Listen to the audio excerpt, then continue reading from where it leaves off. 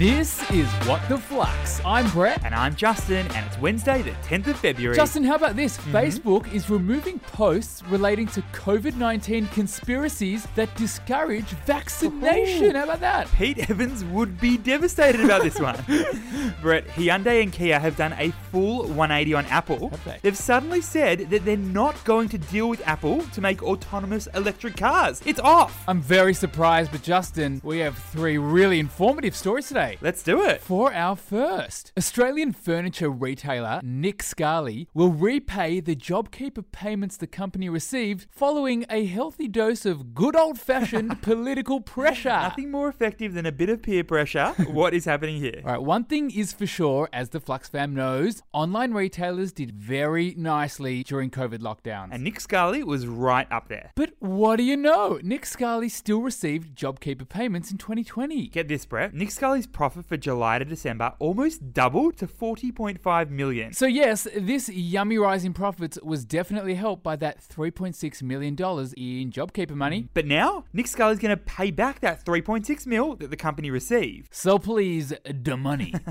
So what's the key learning here? This reporting season will have a totally new element for companies to contend with. JobKeeper shaming. Retailers that were happy to accept JobKeeper from the government have come under plenty of pressure as they've released their latest financial results. The fact that many have enjoyed big jumps in profit and have paid out yummy dividends, AKA JobKeeper dividends. ooh, not a good look. The question is, Brett, what does it mean for other companies in similar positions? Retailers like Premier Investments, owner of Smiggle and Peter Alexander, they reported very, very, very, very nice earnings. But so far, they've decided against returning wage subsidies. And with around 2 million Aussies either unemployed or underemployed, it just doesn't look great to keep that money. Or just hand it out to your shareholders.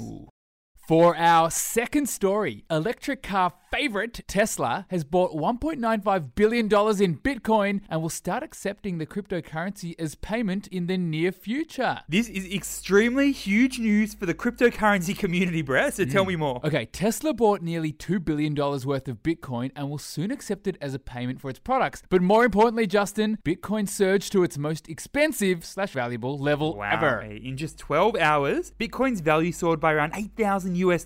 And hello, the price of Bitcoin has surged by more than 330% in the past year. And Brett, why did Tesla actually do this? Well, technically, it relates to how Tesla manages its own cash. Supposedly, it will allow Tesla to operate with more flexibility to diversify and maximize returns on cash. Lovely buzzwords there, but there's also another reason, and that is, Justin, that Tesla's CEO, Elon Musk, loves crypto. So what's the key learning here? Strong brands give questionable brands more credibility. Tesla will be the first car maker to accept Bitcoin for payment. There's only one problem here, though. Okay. The news that Tesla was going all in on Bitcoin raised immediate questions from regulators around CEO Elon Musk's behavior on Twitter in recent weeks. As we know, Elon has been encouraging people to invest in cryptocurrencies a lot. And that includes Bitcoin. And of course, Dogecoin.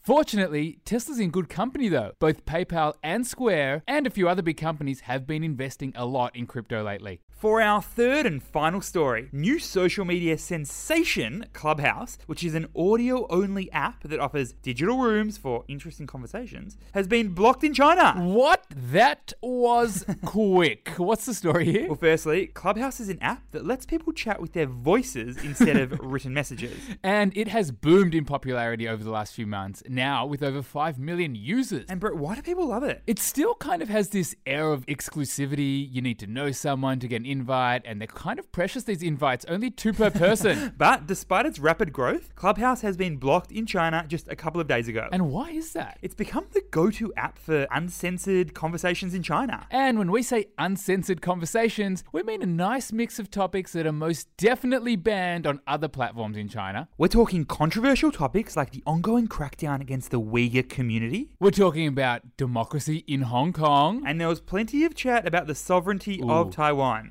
And the People's Republic of China is having none of that. It was only a matter of time. So what's the key learning here? If we can't control it, then you can't use it. China's digital censorship of overseas apps is known as the Great Firewall of China. You see, unlike some other apps in China, Clubhouse is not censored by the Chinese Communist Party. And Clubhouse users have been free to talk about whatever they want. But let's just quickly put this into context, Justin. Chinese authorities have blocked other social media apps like Facebook and like Twitter. So what's happening is that China is just cracking down on any technology that challenges how the government controls society. It's actually a badge of honor for Clubhouse. Flux fam, a big shout out from Sarah to Greg, who's listening to What the Flux on his way to work right now. We love you, Greg. We love you a lot. Thanks for listening, and we'll see you tomorrow.